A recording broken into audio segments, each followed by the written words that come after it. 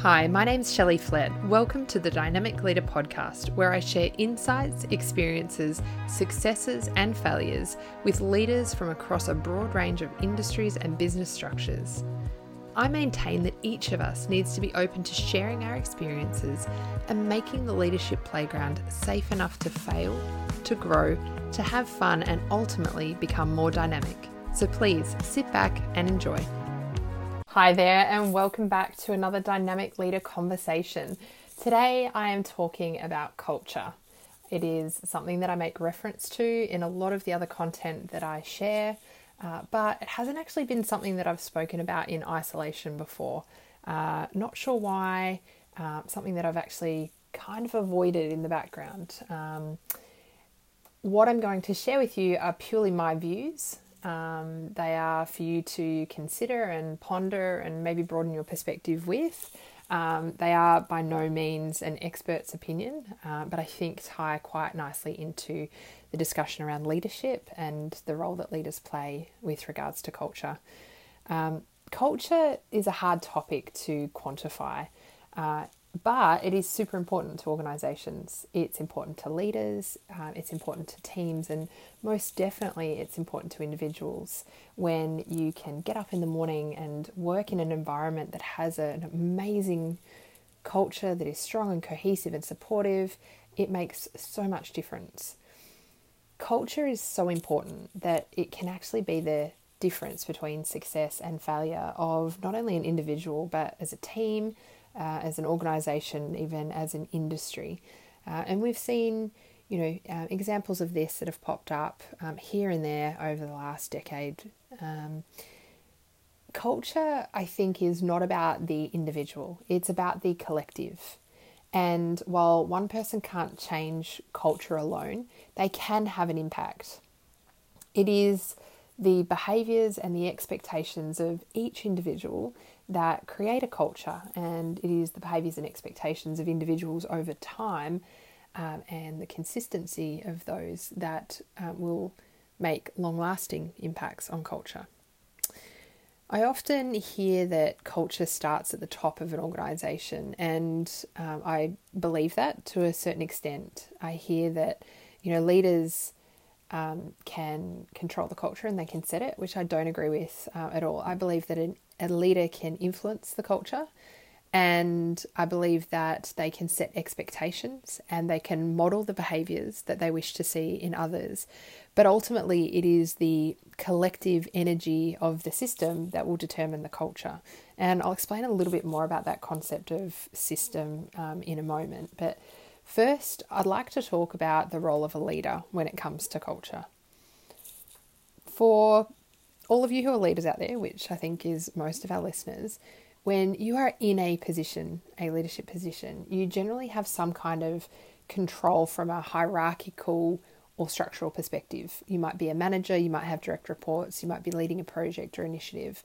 And the manager component of your leadership will have people looking at you with a different lens and perhaps a different amount of respect, or maybe a different element of criticism. They'll be watching you, and they'll always be watching and looking closely at what you're doing and saying and being, and they'll do that more so than what they would with a teammate or a peer at the same level.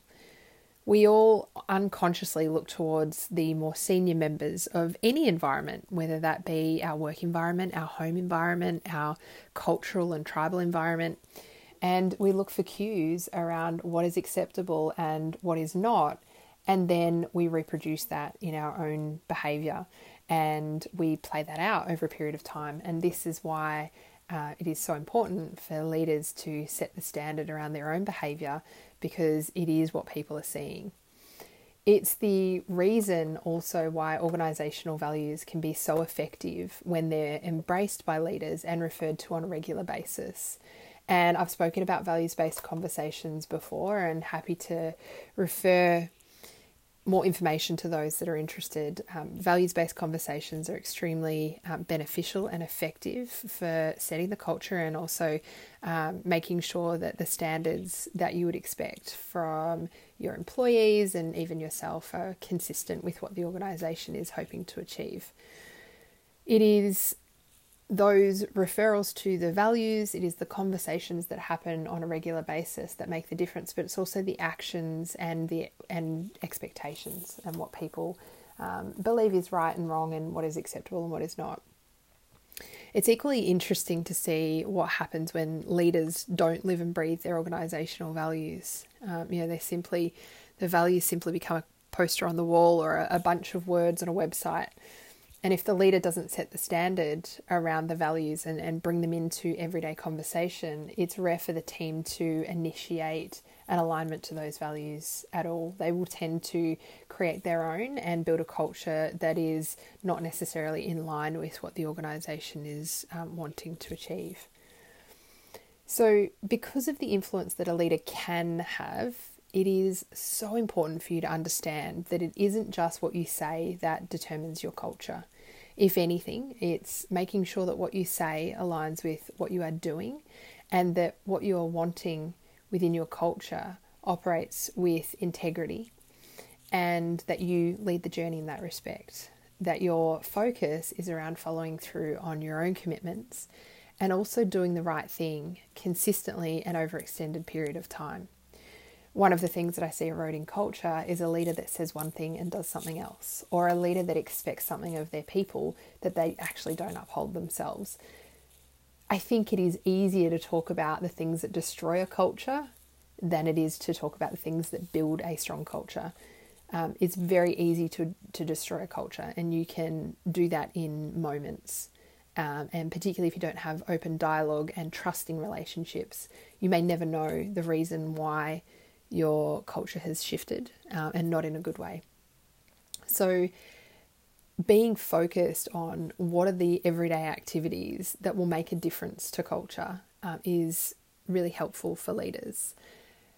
One-off activities that just pay lip service to something, whether that be lip service to the vision or the values or employee engagement or diversity or any of these issues or challenges that organisations are faced with, doesn't actually help to change things in a sustainable long-term way. One-off activities are generally unhelpful if they're not part of a broader program or if they're not done consistently. It's the same with a leader who will focus on one thing one week and then not focus on it again until it becomes a problem 6 or 12 months later. A leader, on the other hand, who is consistent in what they're saying and also what they're doing is predictable. And when a leader is predictable, their team can then anticipate what, how, when, where, and why something is the way that it is. And with that prediction, they can operate ahead of it, which means that progress for the team can take place even when the leader is not available or present. And it is this kind of culture that is self-sustaining, and it is empowering, and it is where individuals know how to make the decisions because they have observed their leader doing that as well. Aside from what you say and what you do, the third component around your effectiveness as a leader when it comes to culture is who you're being, and whether or not you are operating with authenticity and in a consistent manner, both inside and outside of work. What people don't want to see is one version of a person that they work with for a large number of hours in the week and throughout their lives, and then a completely different person outside of work. It erodes their trust in you, and they're not really sure about who the real person is and whether that real person is operating inside or outside of work. Authenticity is a leadership strength, and we've heard about this for over a decade and how we all need to tap into our genuine nature and live our true selves. And I think being able to align who we are in and outside of work is one way to do that, is to connect the two. But still, I think that leaders continue to find this a challenge and often struggle with the divide between who they are at work and who they are outside of work. And it's definitely a conversation that I talk to leaders about on a regular basis, that what have you got to lose by showing who you really are? If it's not illegal or moral or anything unethical, then does it matter if you're sharing that with your people? Maybe you might find a connection that you both align with. Maybe that'll draw strength and trust within your relationships. And so if you're a leader who avoids showing your true self in the workplace, then permission to let the guards down a little and give that a go. And I think whilst the COVID-related lockdowns and working from home have helped to bridge the divide with that work versus home version of oneself, there's still a long way for leaders to progress across the board. It comes really from operating from a position of conviction and confidence within yourself. And for a relationship perspective, how a leader can influence culture will be through a combination of what is being said and how you're saying it, as well as what you're doing and how you're doing it, and who you're being across all of that, both inside and outside of work. So the more the three, what I say, what I do, who I'm being, align, the greater impact you're going to have on culture, the greater the level of trust you're going to have, the more likely your people will follow your direction and have faith in your ability to make the right decisions for the betterment of everyone. So if you feel like you've got a problem with your culture, the first place to look is absolutely in the mirror and understand that you are probably part of the problem, and look at those elements around say, do, and be.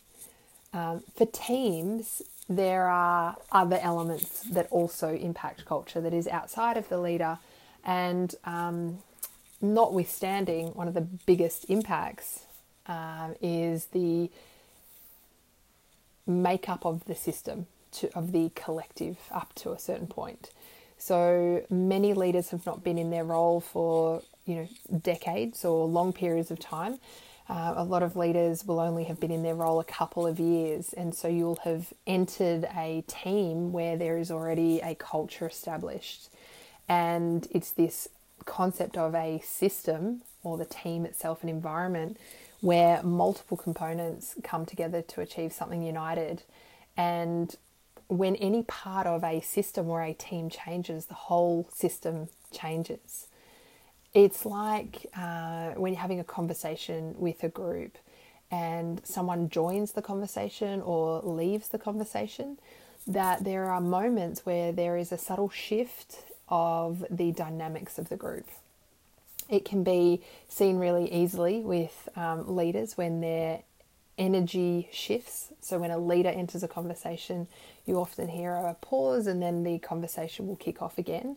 And when a leader leaves a conversation, the dialogue also shifts to either being less or more formal and rigid. So often I see when a leader enters, the conversation becomes very formal and more structured, and there's less banter and there's less opinions that are given, and it can really shut down the dynamics of the team. And if that is the case, then the leader themselves has a bit of work to do on the impact that they're having on the culture, because there seems to be two at play.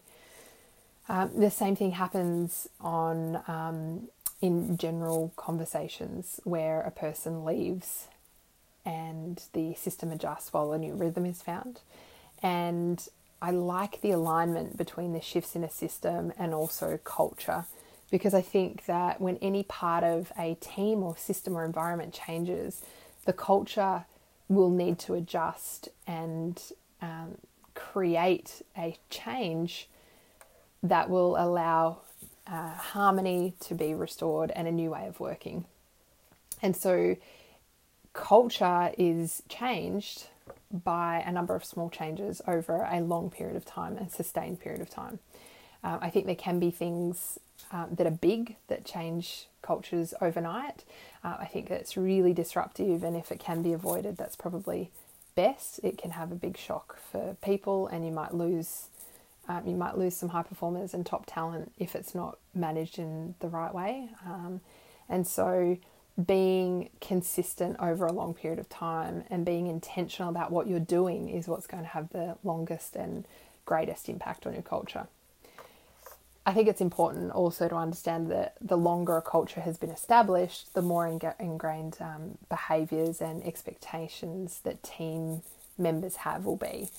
And if there is a new thing that enters that environment and it's very different to what already exists within the system or within the team, that the team will attempt to eliminate that thing in order to restore harmony, in order to function as it was previously. So this concept around homeostasis, how can we remain the same? Because there's not a big need to change. And I think culture is, when it is there and it is set and it is comfortable, it is very hard to shift.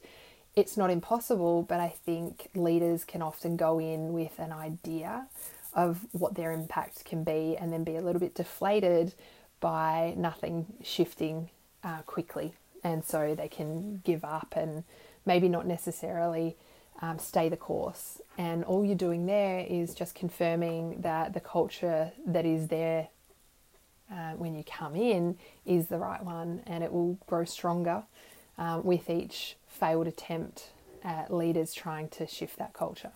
So if you're a new leader to a well-established team, I would take a leaf out of the First 90 Days book, where the first 30 days should be nothing more than observing, connecting, building awareness with individuals and with the team and around the culture. It is being really curious and not looking to come in with your own agenda to change things that aren't broken, but to understand how a team functions, what is working well for the collective, and how they might see opportunities to improve as a collective. And so your second 30 days might be looking at how you might influence the culture, but still not taking an active approach, being very passive in that. What I'll say is that influencing a culture is a long play. It is not something that can be achieved quickly. It is about meeting with the group. It is about understanding their abilities. It is about asking questions and challenging thinking in order to broaden perspectives, and then gently nudging or opening up different ways of thinking or different ways of viewing, giving new exposures and new experiences, all very gently and in a safe environment. And it is doing that over a long period of time that will help to shift the culture in a sustainable and long-term way. And, you can see that the need for people to rush into the changing of culture actually does more damage than it does good. And given that leaders aren't in their same roles for too long, they're only there for a couple of years, they want to get in and make their mark and make the difference as quickly as they can, which is really counterproductive. So the playing the long game is definitely the best way to go. And if I think about going in and shifting a culture quickly, I remember moving into a role when I was in a leadership position, and I was very enthusiastic and I had a huge desire for change. And I had come from a team who had transformed into an amazing, high-performing group of individuals, and that I took that and thought I was able to replicate that in the new environment. And I remember one of the staff in my new team actually said to me that they didn't believe in me. They didn't think I had what it took to lead. They questioned who I was and who I thought I was trying to be and trying to change when I entered the team. And he made a point that he had been doing his job since I was a baby. And so he was a little bit older than what I was. He had a whole lot more confidence, and he had seen leaders come and go.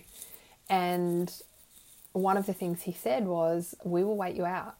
You can do your best, but you will be like all of the other leaders who will come and go, and we will still remain. And I took that as a challenge to go up against, and I definitely approached it in the wrong way. I was way too forceful with my approach. I wasn't consistent with what I was saying and what I was doing.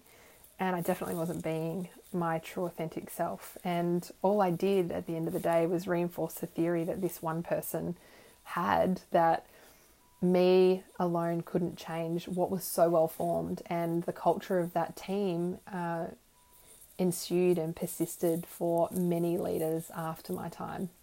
And so, is there the ability to influence those kind of cultures? Yes, I think there is, but it's about playing the long game, and it is about doing it from a position of collaboration, and it's about getting the collective involved. And had I have been a little bit more seasoned and maybe a little bit more aware, I would have brought this guy on to the journey and asked him to help me change the things that he thought needed to be changed, and maybe let some of the things that I thought needed to be changed go for a little while, and not be so aggressive in my own approach and my own determination for success.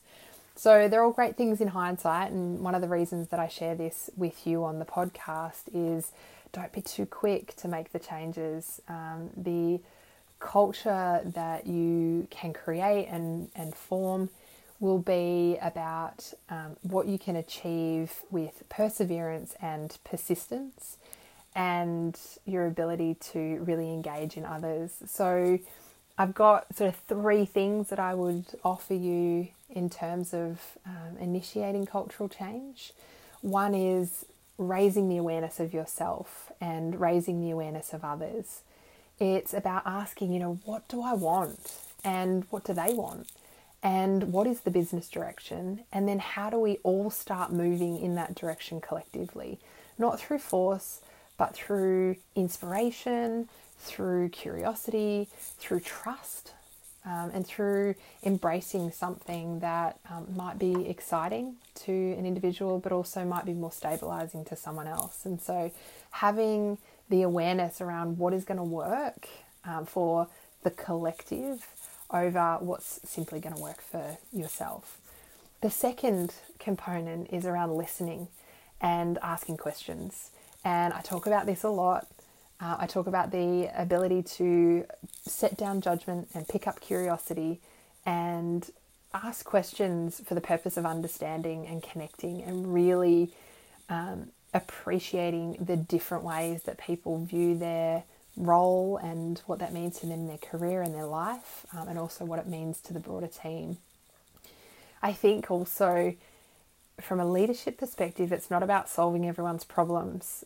It's about taking on what is yours to take on, but treating your team like they're adults and not underestimating their ability, but finding out where their strengths lie and get them actively involved in creating something that will benefit not just you, but the collective.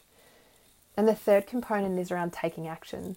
And it's important not to act too fast.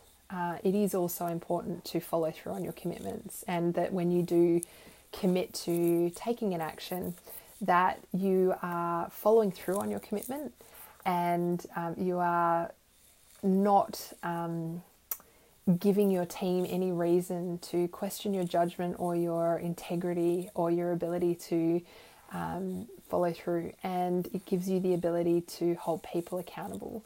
So when you're accountable to your own commitments and you take action on the things that you say you're going to take action on, then you can also do the same with your team, and they can do it within the collective. So making sure that you're taking the right action with the right people and sustained over a long period of time. So persistence is really, really key. I think finally, from a cultural perspective, is to have conviction in what you do and how you operate, and doing that from a position of we and not me. I think sometimes it can be a little bit too tempting to make the success of a team all about the leader and what the individual does, but it's not helpful. It's counterproductive, and it can actually lead to unfavourable outcomes over a longer period. I absolutely believe that a culture can be changed at any level. I've seen it. I've seen cultures that don't change despite shifts in leadership. I see cultures that endure beyond many, many things. And so culture doesn't necessarily have to be adjusted from the top. It certainly helps if it is. But anyone in any role at any level, going in any direction, can have an impact on the culture. It all depends on how badly you want the change and how willing you are to persevere long enough to make that change happen. And it also helps if you can get people to come along on the journey and help just relieve some of the energy that is consumed when you don't necessarily, when you're doing that on your own, essentially.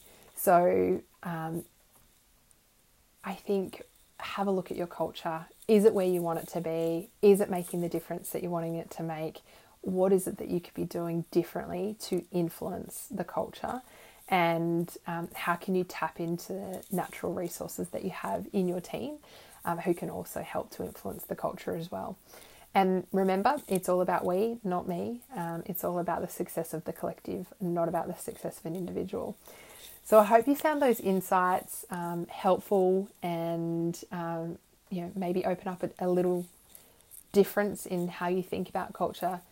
Culture is extremely important and something that we need to pay attention to ongoing all the time. We need to see when it shifts. We need to be able to autocorrect when it goes in the wrong direction. We need to understand who and how and what and when and where the differences are being made, and we need to be very intentional about all of the things that we do, which kind of just sums up leadership and operating in a dynamic way. So I will leave you with that, and I look forward to having another dynamic leader conversation with you very soon. Thanks. Thanks again for listening to another episode of The Dynamic Leader. There is no better time than now to work through your leadership and people strategy, to establish what the future might look like for your business and how you might empower your people to help you succeed. It is through building the capability of your people and reducing their dependency on you that will keep you moving forward at pace and will see you remaining relevant in the future. I have worked with over 100 businesses across almost as many industries and seen firsthand the challenges that come with employing, engaging and managing staff. If you're looking to improve how you lead, why not reach out for a conversation? In the meantime, thanks so much for joining me and stay awesome.